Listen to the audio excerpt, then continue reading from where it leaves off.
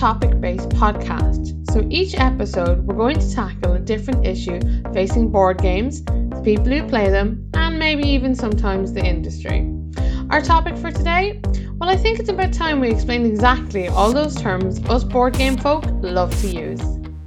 Hello everybody and welcome to Tabletop Inquisition. I'm Antoinette of Board Game Inquisition. And I'm Oliver of Tabletop Games Blog. Welcome. Well, welcome. It's great to be here again for a second episode. Yeah, episode 2. Who would have believed it? Yeah, I know. I can't believe we've made it this far. We've got some really exciting stuff lined up for today and I can't wait to tell you all about it.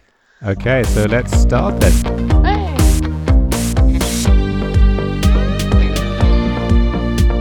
So we've got a new section for this podcast now where we're going to talk about the games we've played since the last episode or just recently. So if you don't mind, I'm going to start with this. I'm going to lead with... Yeah, thank you. I'm going to start with Wingspan, which probably a lot of you have seen on my Twitter feed. I've been playing this with my wife pretty much every night, sometimes twice a night.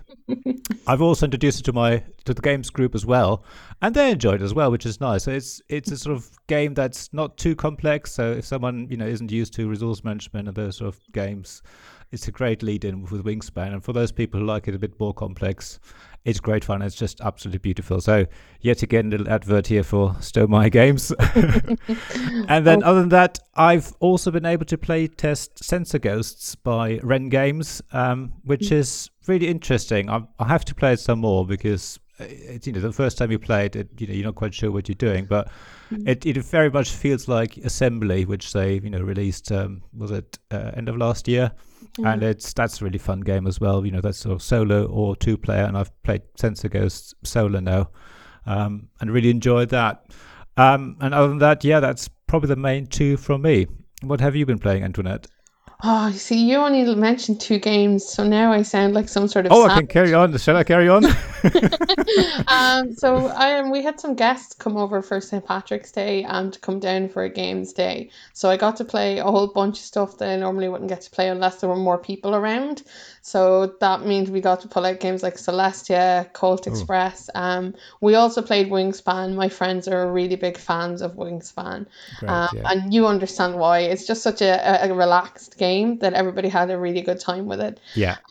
Apart from kind of the one day of many games, I've got to play quite a few like one-off things, the games that have been arriving. So I sound like I have new games showing up all the time, but I'm finally getting single plays in of things like Kingsburg, Turn and Taxis. I probably should explain what some of these are actually. Kingsburg is the most AP game I've ever played. It gives me such a headache. It's a dice game where you decide where the numbers go to get what happens on the board. It's like a worker placement with dice, but it just wrecks your head. You're sitting there for ages going, there's got to be a way to get 2 sticks. It's got to happen. And it's actually really, really good. It's something I'd heard great things about. Turn and Taxis is like you're in the postal service and you're trying to make deliveries across Germany, and it's set where the postal service began in Germany. So basically you're connecting routes. It's like a very cool and elegant Ticket to Ride almost. And I had a lot of fun with that. That was a hell of a lot better than I thought it was going to be. Nice, so that's the kind of things I've been playing. I've been playing a lot of single games, not a lot of repeats. And apart from that, just kind of review copies and things like that to keep me busy. But there's always games. Yeah, always more games to get to. And you've been playing solo games as well, I think. Is that right? I have, yeah, you're right. I have a review copy coming up soon for Robin Hood, Hero of the People. And it's the first solo game that I have played. I think my review's coming out in like a week or so. And it's interesting to try play games by myself. I don't do it a lot. I find it very difficult. I find playing by myself, I forget a lot of things because I have no one to remind me or to tell me I'm cheating. And I also I don't know, there's something about being alone with yourself that's doing it that I'm sure a lot of people find very zen, but for me, I find it just gives my brain too much room to think. But on the solo kind of thoughts, I finally got a copy of Robinson Crusoe because I really wanted to play that solo. Everyone kind of hails that as a great solo game, but it seems is that the card game? Robinson Crusoe is it is mostly cards, but basically it's a co-op survival game which is supposed to be incredibly difficult, that you're surviving, on the island, and all sorts of terrible things seem to happen to you. And so I'm looking forward to trying that out solo, because it's a much more busy game than Robin Hood. And I'm hoping that, the theme will really help knit it together. So this is my last ditch chance at solo gaming. If I can't make it work on one end or the other, I think I'm just going to settle that I need humans in my life. Yeah. No, it's weird. I mean, I'm not a solo player myself either, and it's a different thing. I think I probably would enjoy, like, the Sensor Girls or the assembly type of games, or the puzzle games. I was probably quite happy to play those, because it's more like doing a crossword puzzle or Sudoku or something, which you can do by yourself. But anything else, you're right, I'm the same. I would just forget things, and you need the other players there to help you and remind you that you're cheating. You're right, though, that a lot of solo games make great puzzle games, and if you're if that's the kind of thing you enjoy, then they're a great place to go to, aren't they? Because Assembly is definitely one of my favorite puzzle games I've ever come across. I think there's something so cool about a little game doing something really big, or making life really difficult for you. And I think Assembly does that. I think Sensor Ghost looks very similar to that too. I think it'll be really, really interesting to see it all kind of come together. So we've been busy. We have been, right. Okay, well that was very interesting indeed. Let's carry on to the next section, let's say. Oh, yeah, that sounds like a plan.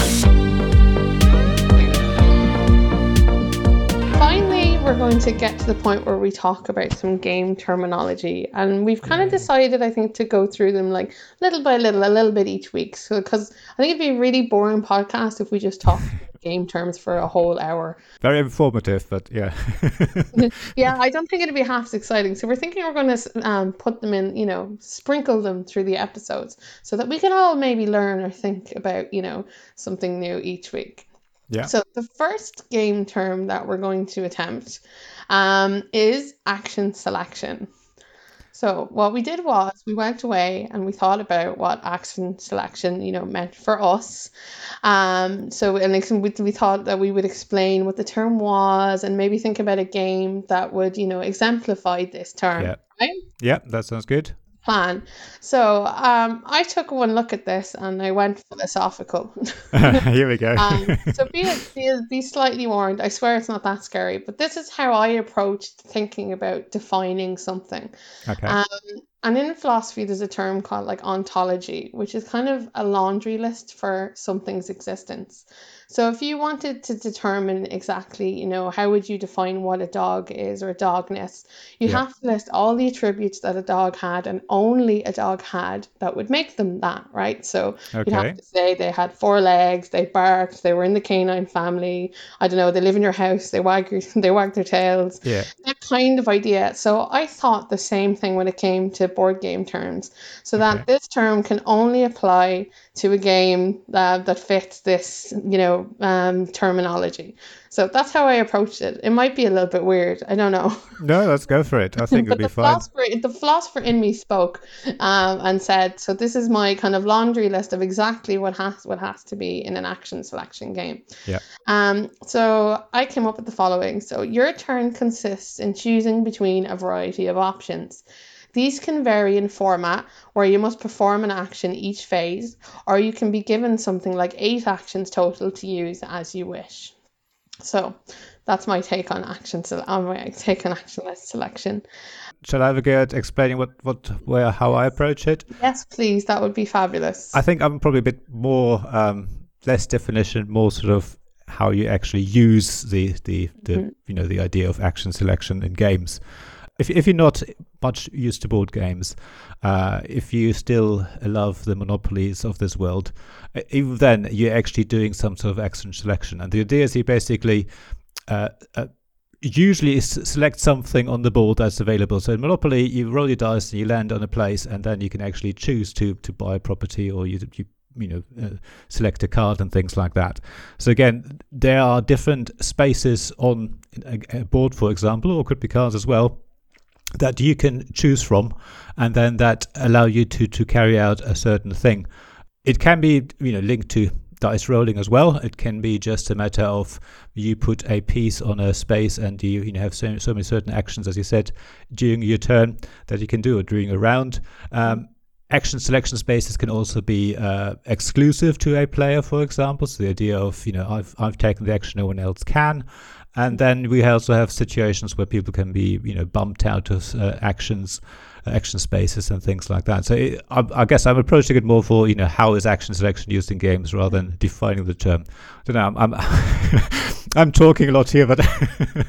No, I think that complements each other nicely, actually, because I took it very kind of dry and definition term, and you took it more of how people use it in the real world. So I think together we can make a good definition. I think this section is for people who aren't very much into board games and still getting used to some of these terms. So, as you say, between your definition and me explaining maybe how it's used in games, hopefully they'll understand that better.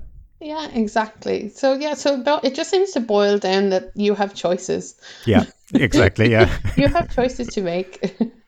I was wondering, did we want to list any games we thought fit the definition before we checked what it was? Yeah, sure. Because I'm pretty sure some of mine are erroneous now that we've talked about it. Okay. Good. Do you want to make a start? Yeah, I think the first game I thought of when I thought of action selection was Wingspan, because I've been playing it a lot.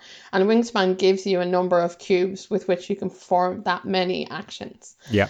So to me, it feels like action selection. So I can do this now with this, and I can do this now as well. I also thought of something like Dominant Species. And Dominant Species has a huge list of actions you can collectively choose from together.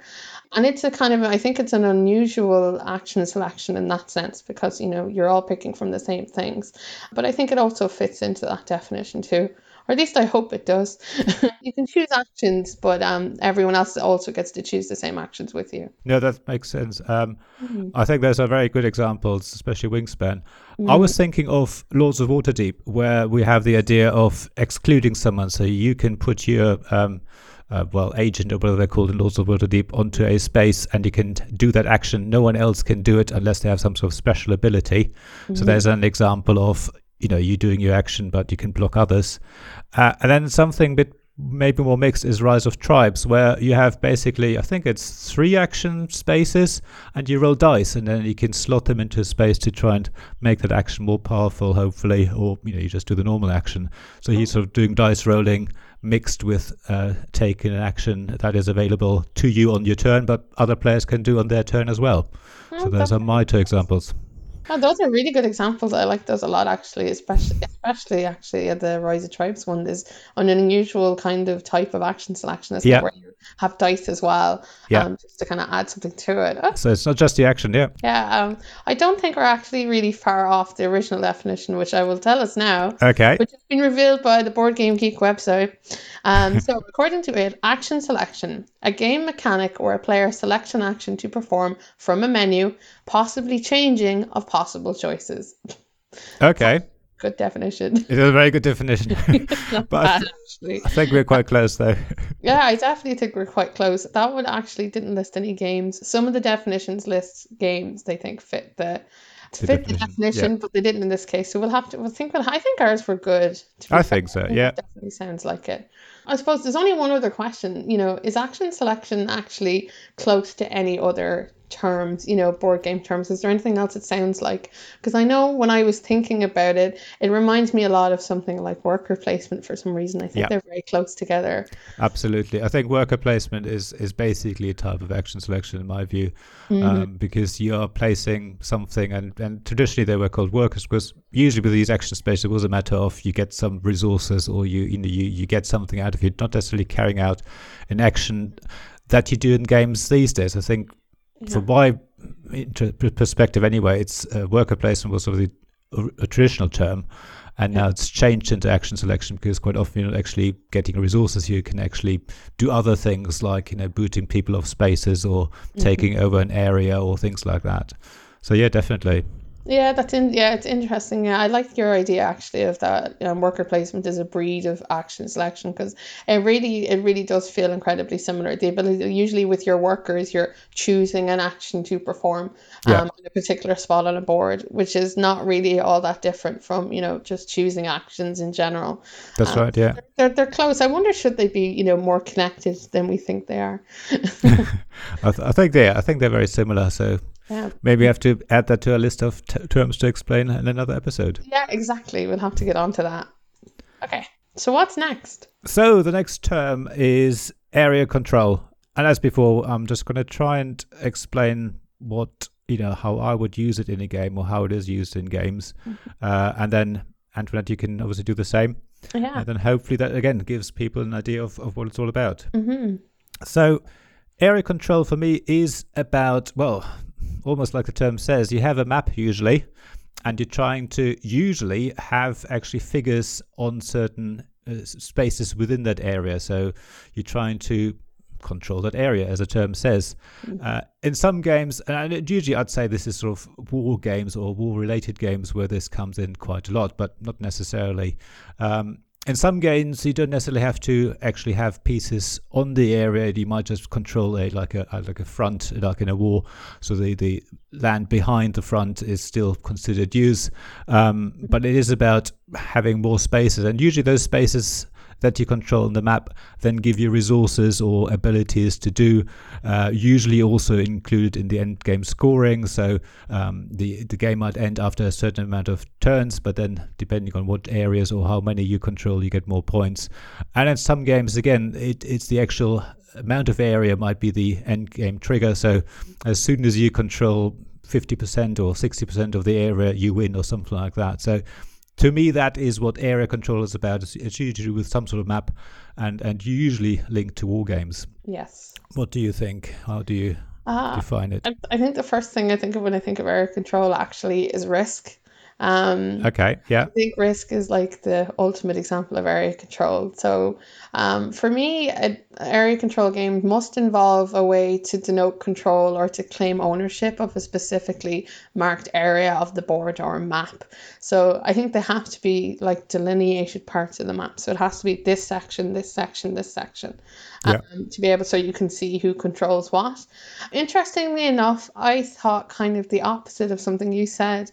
Okay. I think, well, I wrote at the time that metaphorical control doesn't count, where someone controls, in inverted commas, an area because they are the only person capable of doing so, or because they're near it. Okay. So I didn't count that as actually controlling an area. I thought you had to have your guy there, that you couldn't just be, near it, adjacent to it, or be the only person capable of claiming it. Okay. Yeah. It's kind of a little bit different to how you looked at it, but I can understand your point too. But I suppose to me it has to have the guy in the slot in the place where he's supposed to be to claim it. Makes sense. Yeah, absolutely. So shall we look at some example of games then? Definitely, this should be exciting. So for me, one of the obvious ones maybe you've chosen as well is Scythe, again from Stonemaier Games, which is area control, and it's not really a war game. I know people always think it's a war game. It's not. There's very little fighting actually happening, but it's like you said, you have to have something, a unit or whatever, or building in a certain hex to actually claim it and for it to count at the end. So that's a clear example of that. I also was thinking of Carcassonne as a sort of area control, because if you think of the farmers, yes, you are trying to control that piece of land by putting your farmer on there. And that's why I said you don't necessarily have to have actually someone on all the tiles that you lay. You can just have one farmer in that area, or if you have the most farmers for that field, you get those points. So even though it's not necessarily the first game you might think of as area control, but there is an element in there, obviously, of you trying to control, the city, or actually a lot of it is about it, the road and things like that. So to me, that was an example of, okay, you don't have to claim the whole thing. You just need to have sort of, one or two people in there to claim the whole area, if that makes sense. No, that's perfect, actually. It's funny, Carcassonne is something I thought about as well. and particularly in Carcassonne, the way cities work, that you can have your person in one part of a city and someone can build their city up to connect to yours. Yeah. Basically steal the points from you. Yeah.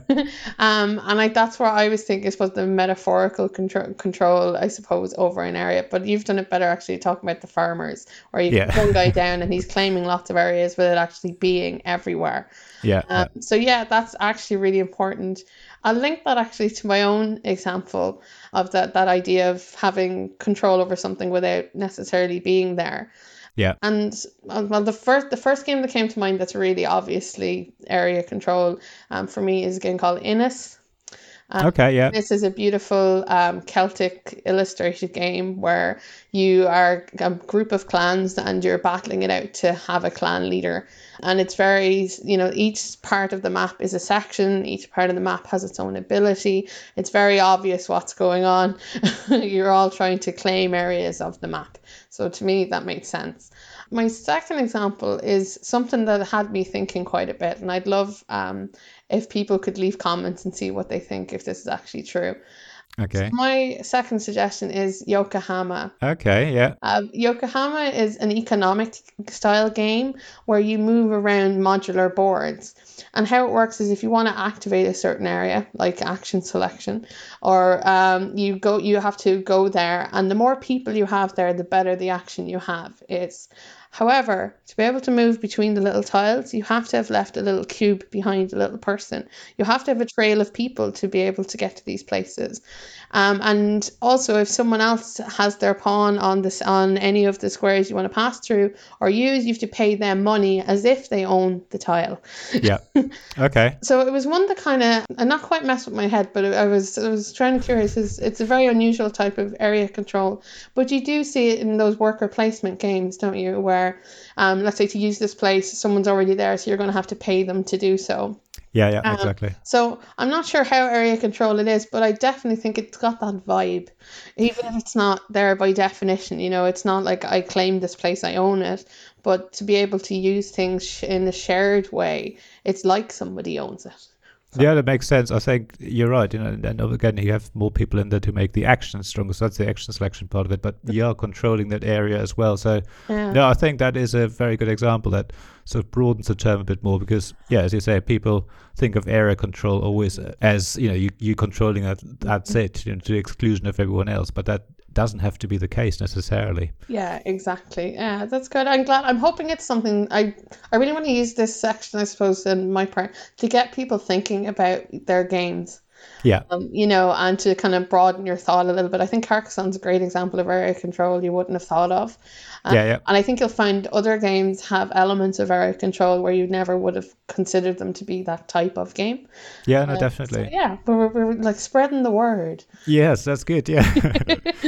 So let's look at what the official definition then is. Okay, this should be exciting. Yeah, so it says here, and I'm just reading this, so I know.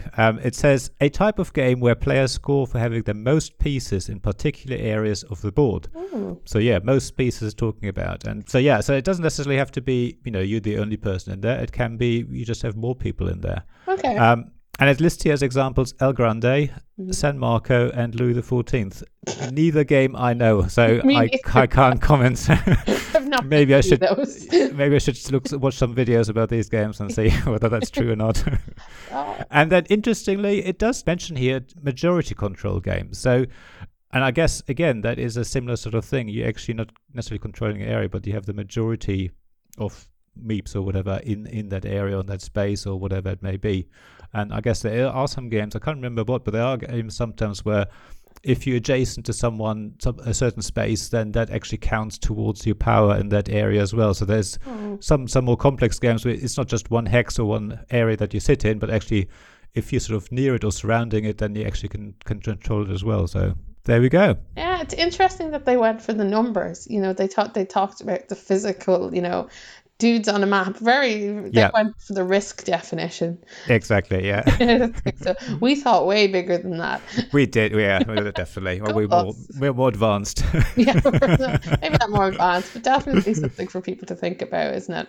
Yeah, definitely. Yeah. Okay. Okay, so our next terminology we're going to get to today is one that I am particularly fond of, and it is known as drafting. Yay! Yeah, drafting. And, it's one that comes up a lot in games. Yeah. And what's really funny is I think drafting just as a whole has especially card drafting, has a great history behind it. Yeah. And it's the mechanic that really introduced me to board games. So it's pretty special. Okay. So it is definitely close to your heart. Yeah, exactly. So for me, anyway, this is how I understand drafting. And I think this mostly refers to card drafting, but you can draft other things like tiles.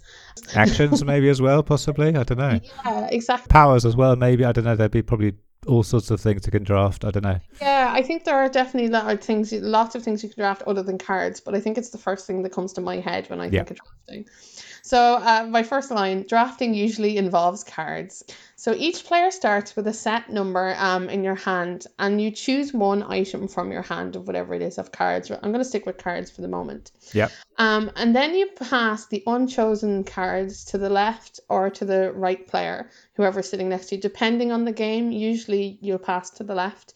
And you'll receive a new hand with one fewer cards than you previously started with. Yeah, okay. So you keep the original card you chose, and then from the new hand, you get to choose another card. And then you pass on the pile again to the person next to you, and another pile will come to you to choose from. And this process is repeated till no one remains with any cards. Okay. Usually it happens over multiple rounds, so you can build or create a set of cards you have chosen for yourself. So I think the important thing about drafting is it's that you're making choices all of the time to build something, so that at the end you've a pile of cards that you have chosen, so you can call it your deck or whatever it might be. Yeah. So that's what my version of drafting is. Okay. So what do you think? I must say I have got not that much of experience with card drafting or drafting in general, even though, you will come across it when you play games. So again, I think your definition was perfect, really. I don't know how much I can add to it, but I'll try. But yeah, again, the idea of the drafting is, I guess, that you have some randomness. You have, shuffle the deck of cards, you deal them out, and it allows you to sort of mitigate some of the randomness. So you can choose your best card. What do you think is the best card of the cards you've got? You pass them around and basically give the next player what do you think are less powerful cards. But of course, the players to your right or the other players will do the same. So the next hand you get is, again, less powerful. And then depending on the card drafting mechanism, usually, as you say, you then select another card from that reduced hand. I think there are games which actually allow you to sort of redraft, swap cards around as well if you needed to, but technically you do that. So you end up with less and less cards and you keep going around until everyone's done that. And again, I think the idea being that, as I say, even if you've been dealt a really bad hand to start with, hopefully other players will have more powerful hands. So as they come round, you might not get the best cards that you wanted, but it sort of evens out that randomness of cards. And yeah, and I can't think really of other drafting games. I think that's like tile drafting, as you say. Yeah. But the idea is the same. Whenever you basically randomly dealt something at the beginning to sort of even out that sort of randomness a bit, and then make it, give you the chance to get something better. And then hopefully, well, chances are the last card you'll get will probably be the worst card for everyone. But there we go. That's the luck of the draw then. Oh, you said something really important there, which is that you're picking the best card from the pile. That's something I didn't stress enough, that you're not just picking a card at random, you're picking what you think is the best one. The best one, yeah. And passing the lesser cards onto your opponents. So even if you got really bad cards, it'll be the best one of the bad bunch. But yeah. The other thing I should probably point out is there are multiple ways of drafting other than the ones I've just described. Okay. You could do like a Rochester draft where you lay all the cards out on the table and people choose from those. You get to see what everybody else picks. Okay, yeah. And stuff like that. And I know this because I used to play Magic the Gathering. All right, yes, okay. I'm a recovering addict. See, I've never played it. Just slipping into, I suppose, talking about what games employ drafting. Magic the Gathering is one. where, I used to draft Magic, once a week at least for how many years, I don't know. And I think there's a big skill level to drafting that people don't always estimate. And that's true in board games as well. Like there's games like Seasons where you do have to draft an entire hand worth of cards that's supposed to survive you over a number of seasons. And you have to be able to plan ahead. And there's a talent, I think, in knowing that this is the best card for me now or will be for me later. Yeah. It's a real skill. It's not just picking stuff at random. Sometimes being able to connect things together is really tough. Dominion is the obvious choice then for the ultimate in drafting games, and it's the game that made me moved me from a Magic the Gathering player to a board gamer, because it's a game that is all about drafting, and that's how we got here. I can think of a bunch of other drafting games like Go. Yeah. I mentioned Seasons, and oddly enough, Innis, which I mentioned earlier, which is also an area control game, is also a drafting game. Yeah. And like you suggested, it's one where you can put cards back down to the pile you have in front of you and put them back into your hand. Yeah. That you can switch. It's one of the few games I think that allows that. But as a whole, I think there's lots of drafting actually in games, and it used to be a main feature, but it seems to be more of kind of a side adjunct nowadays, where there'll be a little bit of drafting, but then there'll be a whole other game as well. No, definitely. And as I say, I can't think of many games, but I think the sort of classic drafting that I've come across is in Citadels, where you basically pass the cards around and you choose the character you want to be for this round, whether you want to be the warmonger or the bishop or whatever, it's sort of a bit of hidden information as well. So the person who basically, it's a bit different there. There's basically a set of cards dealt out. One card is discarded because it's always the same hand of cards. And the first player basically sees all the cards -2 or something like that, chooses one, passes around to the next player. So the next player, again, has a little bit less information, but can roughly work out what the first player might have taken. Does the same thing, picks a card, and the last player obviously has even less information. But that seems to be the same sort of idea. You passing the cards around and you're trying to get a bit of information of what other players might have, and you choose accordingly. And then also, again, with that game, there's a sort of ordering of the cards. So if you basically pick the cards that's the highest, or actually the lowest number, but goes first, you obviously have the first turn in that game. But chances are people might guess that that's what you've got, and then they can attack you and things like that. So it is very interesting. I've never played Citadels, but I would like to. Yeah, give it a go. It's a really fun game. It's relatively quick to play, quite easy to learn as well. So definitely worth giving a go. And it's fun with other people, because there's a bit of bluffing, a bit of trying to second guess what people are doing. And then the other game I was thinking of is, I suppose, Near and Far, which again has that sort of idea of you draw your artifacts at the beginning. You choose the artifact that you think is the best one for your strategy this game. You pass the others around to the next player. And there you got the sort of idea of, you're choosing the best card for you. And what I like about that, the card that might be the best for you isn't necessarily the best for another player, because everyone is sort of following different strategies and has different people that they're trying to get into their party and before they explore the map and things like that. But again, there's sort of card drafting at the beginning, and then, as you said, the rest of the game has nothing to do with drafting at that point. Oh, that's really interesting. You said something else really important there too, is that about drafting, giving people information. Yeah. And that's particularly true in things like Magic the Gathering, where there are 5 colors, and if all of the cards that are handed to you are blue, you can guess that the person next to you probably doesn't want any blue cards. Yeah. That kind of stuff. And so I think it's such a subtle thing, drafting, but I do think you have to be quite clever to do it well. You have, and I don't think I'm very good at it. A friend of mine in the games group, he seems to love it, and I think he has played Magic or similar card games. I mean, I prefer things like Keyforge, where I don't have to worry about drafting. I've got my hands, but I think, well, at least he says he's very good at it. So I don't know, because I'm no good at it. So I don't really play card drafting games. But yeah, he seems to enjoy that. And as I say, he's always saying that there might be cards that he's taking now because he knows he can use them later, whereas others might be going for the obvious, really powerful card. But he knows that it'll come up once while they're then playing it later, and it might come at the wrong time and things like that. So he's really thinking about all the strategy and the combos and things like that. So it's very clever. It's definitely a skill, all right, but it's a very satisfying one when you have a great deck at the end of it, when you've managed it. It does take a bit of learning, I think, to draft well. But with board games now, it's, card games obviously are a different breed altogether, aren't they?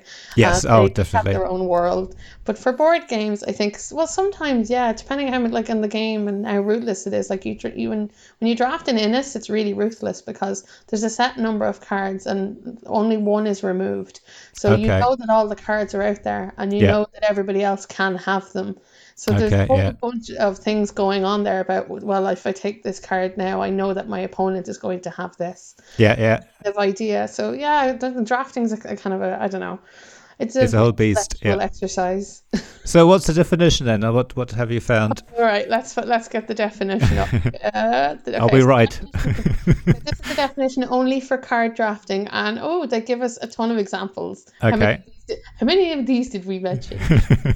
So, card drafting, a game mechanic where the primary way players acquire cards is by selecting them from a face-up display. Okay, right. That's different. And then this is where it gets funny. Designer Alan Moon has designed many games using this mechanic. Well, they didn't mention Richard Garfield. What's going on there? No, actually, no Richard Garfield. And then it gives us some examples of games that have card drafting. Okay. Union Pacific, Freight Train. No. Okay. Ticket to Ride. Yes. I know that. Alhambra. Okay. And then Thurn and Taxis, which I mentioned earlier. Yeah. I'm really surprised that they said it has to be from a face-up display because that isn't all card. No, to me that's. I mean, you're drafting, but you're not really drafting a deck or anything. You're just taking a card that suits your hand. But I don't know. I mean, Ticket to Ride specifically, it's okay. Yes, you want to get the right colored coaches for your hand, but I don't know. Just not what I would understand. Yeah, the idea of the face-up display is very unsatisfactory. Yeah. I don't think that sounds really very realistic at all, but that was the only version of drafting that it had in the BGG wiki that I could find that was card drafting. Yeah. So it was the best I could get. I'm going to agree to disagree on that one. I think that's erroneous. We should email them and say, you're wrong. You're wrong. Sorry, Geek. We think you're in error. Yeah. We just need updating. Maybe. I mean, as you said yourself, there are games where you draft from an open set of cards. Definitely. There is that, but that shouldn't be the defining element of it, I don't think so. I don't know. Definitely not. Cool. So I think that about wraps up our little mechanics section for today. I think it does. Let's get to the next bit then. Oh yeah, the next bit. Well, that was a very good section. Thanks very much. I hope people have taken some information away from it and know a bit more about these terms now. So let's move on to something maybe more casual. We're trying to have a sort of topic, I guess, now in the episodes. And when I say topic, we're not talking necessarily about, the latest and greatest games or interesting sort of controversial topics necessarily, even though there might be. But I thought we'll start with something more lighter and talk about who we play games with. Because I think, again, there's so many people in the community who play different games in different ways with different people. And I thought, it'd be interesting to hear what we do. So if you don't mind, I'll sort of launch into this a bit and just talk about how I play games. And I think a lot of people have probably seen it on Twitter. Obviously, I play games with my wife when I can. And that's obviously very special to me because my wife isn't much of a gamer, even though she seems to be becoming more and more one. And trying to find games that suit that level of play, this type of play with my wife is very important as well. So when I buy games, I'm trying to think more in those lines now. And having found Wingspan now, again, it's amazing that, she loves playing this game. We also have a daughter, and trying to get to her to play games is quite hard these days, unfortunately. She used to love playing games with us. And luckily, I think with her, it's about games that are quite quick. And what I found, and I have to thank Subquark here, David Miller and Kate Beckett, are the Mint Tin mini games, or the Mint Tin games, like Mint Tin Mini Skullduggery and now the latest Mint Tin Mini Apocalypse, which are literally just dice rolling games, lots of luck and just lots of fun. And that's great. And, that family play is great. And again, being out and about, maybe in a restaurant, playing a game there is great fun as well while we're waiting for food or in a pub or something. So that's one side, sort of family play and trying to get the right games at that level. Then the other side, I'm very lucky to have a games group, as I think we said in the last episode, and we play once a week, well, most weeks anyway. There's 4 of us, and we sort of change the location, do it in different different each other's houses, and those games tend to be more sort of heavier games, I'd say. The sort of the Size, Rising Suns type of games. Even though, again, we've been playing Wingspan now, which isn't quite so heavy, and I really enjoy that aspect, and enjoy the social side of it, and having some crisp and having a laugh and having a drink and playing a game and talking and all that. So I guess for me, who I play games with has to do with the sort of social side of it. If playing solo, as we said earlier, I don't think is for me. It's an activity I want to do with other people, and and maybe I'm too shy to play with other people outside, sort of my friends and family. But again, there are possibly opportunities to do that as well. So that's who I play games with. How about you, Antoinette? It sounds like you've like a lovely broad selection of people to play games with. Yeah. And I have to say, it's adorable the way you talk about getting games for your wife at the computer, because you're curating things in such a way. You're looking at board games in a very different light than you would if it was just for you. Definitely. Yeah. And the same for your daughter. I think that's lovely. Oh, thank you. And I think you've got two different aspects then to your board gaming life. Yeah. So, and yeah, gaming group, I'm completely jealous of that. Thank you. Yeah. So, they are very special, definitely. It's very tough to keep that going as well. So I feel very, very lucky with that. Yeah, it's hard work to get people to come together to do something awesome. Yeah. Why we're not sure, but it is. Okay, so who do I play games with? Okay, this is going to be a very short list. I play games with my husband. He is the original gamer in our house. I'd like to say that I always liked games before I met him, but he really launched it into another stratosphere. Like, I suppose when we first met, I learned to play Magic the Gathering. I learned how to play board games like Robo Rally and Zombies and Munchkin. Wow, back when that was cool. And I played board games and all sorts of things. And just over the years, a lot of the other activities have petered out, but board games is one that's always really stuck with us. So we play all sorts of stuff together. I'm very fortunate in the fact that he's really good at games. Okay. It's also its own curse. Yeah. So I've kind of settled into the fact that I'll probably never be as brilliant as he is. There are certain types of games where we can't play together because it's just ridiculously unfair, especially area control games. I have no hope whatsoever at those. Or anything tactical, or where you have to hit hidden movement games, all that stuff is out. However, recently I've started to discover a niche of games that he can't beat me at. So this has been very exciting. Like small games like King Domino, for instance. Laying games. I don't know the simpler I go, the better I get. I don't know. I'm also undefeated at Space Base. I don't know how I've managed. Oh, wow. Yeah, good. But we really do play anything, absolutely anything and anything. We have everything from heavy Euros to small games to medium games to everything in between. I love having a really broad collection, because gaming for me is such a fun activity, and I love that we get to do it together. Like, as in everyone else's lives I don't know what everyone else does, but I know my husband comes home from work, we make dinner and we play games. Oh, that's brilliant. The story of our life every night. That's brilliant though. That's amazing. Which is amazing, but that's why we've quite a selection, because you never know. I think games match how you're feeling a lot of the time. Yeah. You're not always in the mood for a big heavy Euro game, but you're not always in the mood for something kind of light and fun either. And I like being able to have a selection so that no matter what way you were feeling, there was always something you could play. So that's who I mostly play games with. We do have friends who will occasionally come and play games with us, and that's always really exciting. But I find other people sometimes just a little bit stressful for me. So when we have game days on occasion, I'll take like a day or two to get over it, which is probably the reason why I don't really go into any meetups. There are two fantastic meetups in Cork. There's one on a Monday night, which is the Cork Action League. I recently donated a bunch of my old games to them, and they were deliriously happy with that. Oh, brilliant. Yes, I saw the tweet. Definitely. That's good. I don't understand why everyone was praising me for it. I was like, what else would I do with my games? Surely I should give them to, people who enjoy them and play them. And we have a second meetup group in a board game shop called Happy Go Lucky, which is for about an hour's drive away on a Friday night. And it's just too far to get to. I would love to be able to get to do it, but it'd be an hour drive down, an hour drive back on a Friday. It doesn't happen. And I think, even when I have managed to go to those things, they're just just a little bit too much sometimes. So the majority of my gaming is just me and my better half, but I do love when I get to have people come around. It's just it's just a little exhausting. But I do get to play a lot of games though. No, I sort of get that. I mean, and you mentioned meetups and things. I went to a meetup in Brighton, I don't know, it was sometime last year, and I actually went with a friend of mine who's in the games group as well, just to, I guess, have a bit of moral support there. And I wouldn't say I'm necessarily nervous around other people, and I enjoyed the evening. It is more work, and socializing. You do have to sort of, you don't relax really. You're always a bit on guard, I guess, I suppose. And I suppose I'm the same. I don't necessarily want to have large groups of people. The 4 of us in the games group is the right number. Anything larger, I think I would find a bit too stressful as well.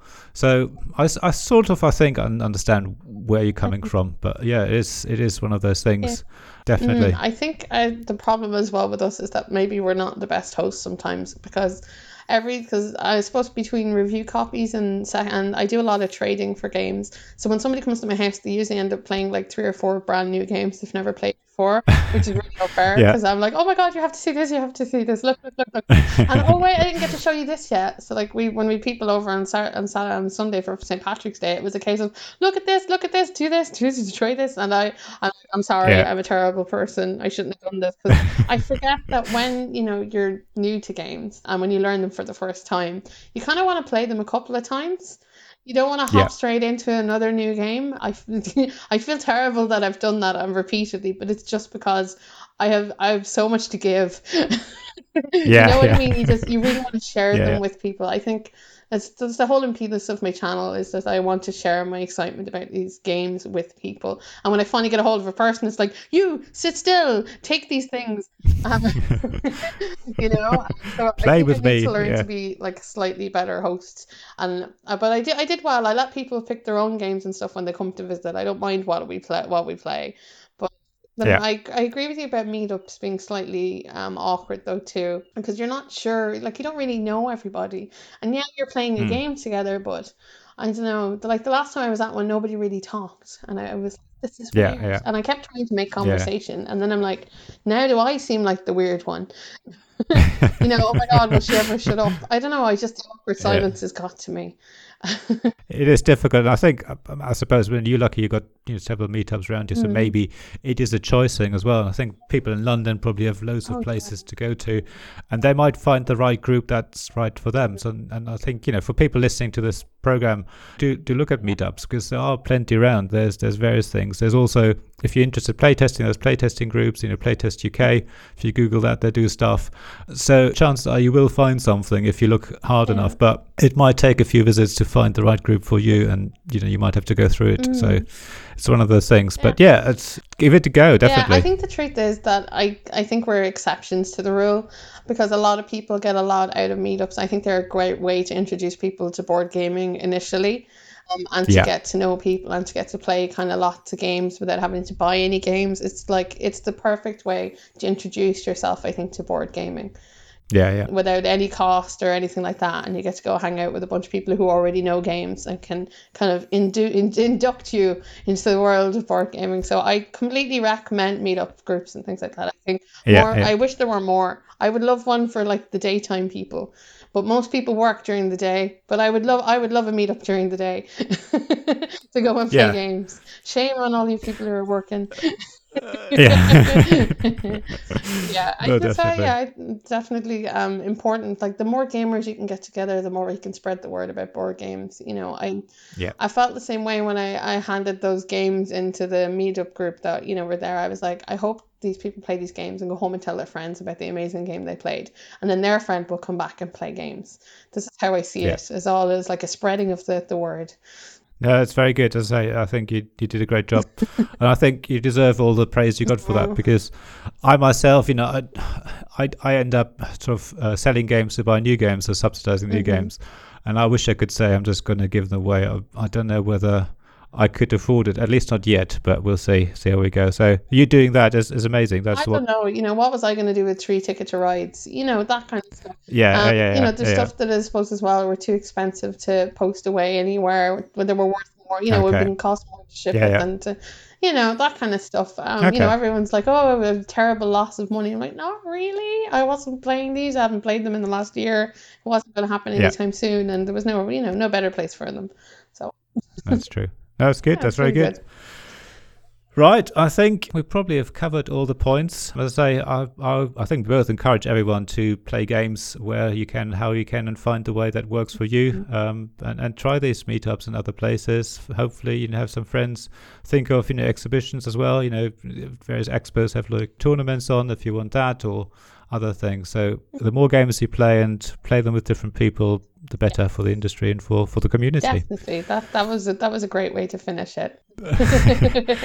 Right, I think that means we just need to say goodbye to everyone, and hopefully we'll hear more from us in the next episode very soon. Again, we haven't got a schedule yet, but just keep an eye out on the various forums for podcasts and things, iTunes and Buzzsprout, and I don't know, I'm learning about these things at the moment. And obviously and look out obviously on our Twitter feeds. And I think, Antoinette, just say where people can find you, and I'll do the same, and then we'll say goodbye. You can probably find me under a heap of board games somewhere, but if you wanted to really look, you'd find me at www.boardgameinquisition.com, and that has a link to all the Twitter, Facebooky, Instagrammy stuff that I do. I'm a bit all over the place, really. I'm not hard to find, though, I'd like to think. I hope you guys enjoyed the episode, and thank you for listening along with us. We would love your feedback and comments. Definitely like to know what other people heard, because what you think you say and what people hear, very different things sometimes.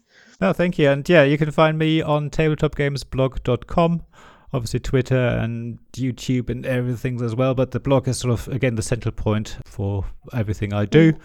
And thanks very much for listening. As I say, feedback is always welcome. Let us know. Be gentle though. Constructive criticism, yes, but and then hopefully we'll hear from you or see you again very soon. Thanks very much. Thanks very much, guys. Take care. Bye.